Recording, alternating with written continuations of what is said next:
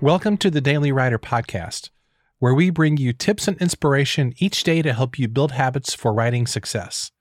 For more resources, including your free Daily Writer Starter Kit, visit dailywriterlife.com.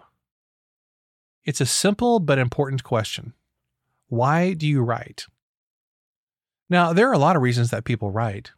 Some people want to build a brand. Some people want to make money. Some people want a creative outlet. Some people want to leave a legacy. Some people just want to prove the naysayers wrong.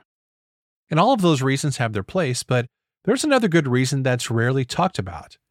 Here's what the young adult author John Green once said. Don't make stuff because you want to make money. It'll never make you enough. And don't make stuff because you want to get famous, because you will never feel famous enough. Make gifts for people. And work hard on making those gifts in the hope that those people will notice and like the gifts. Well, I love those words from John Green.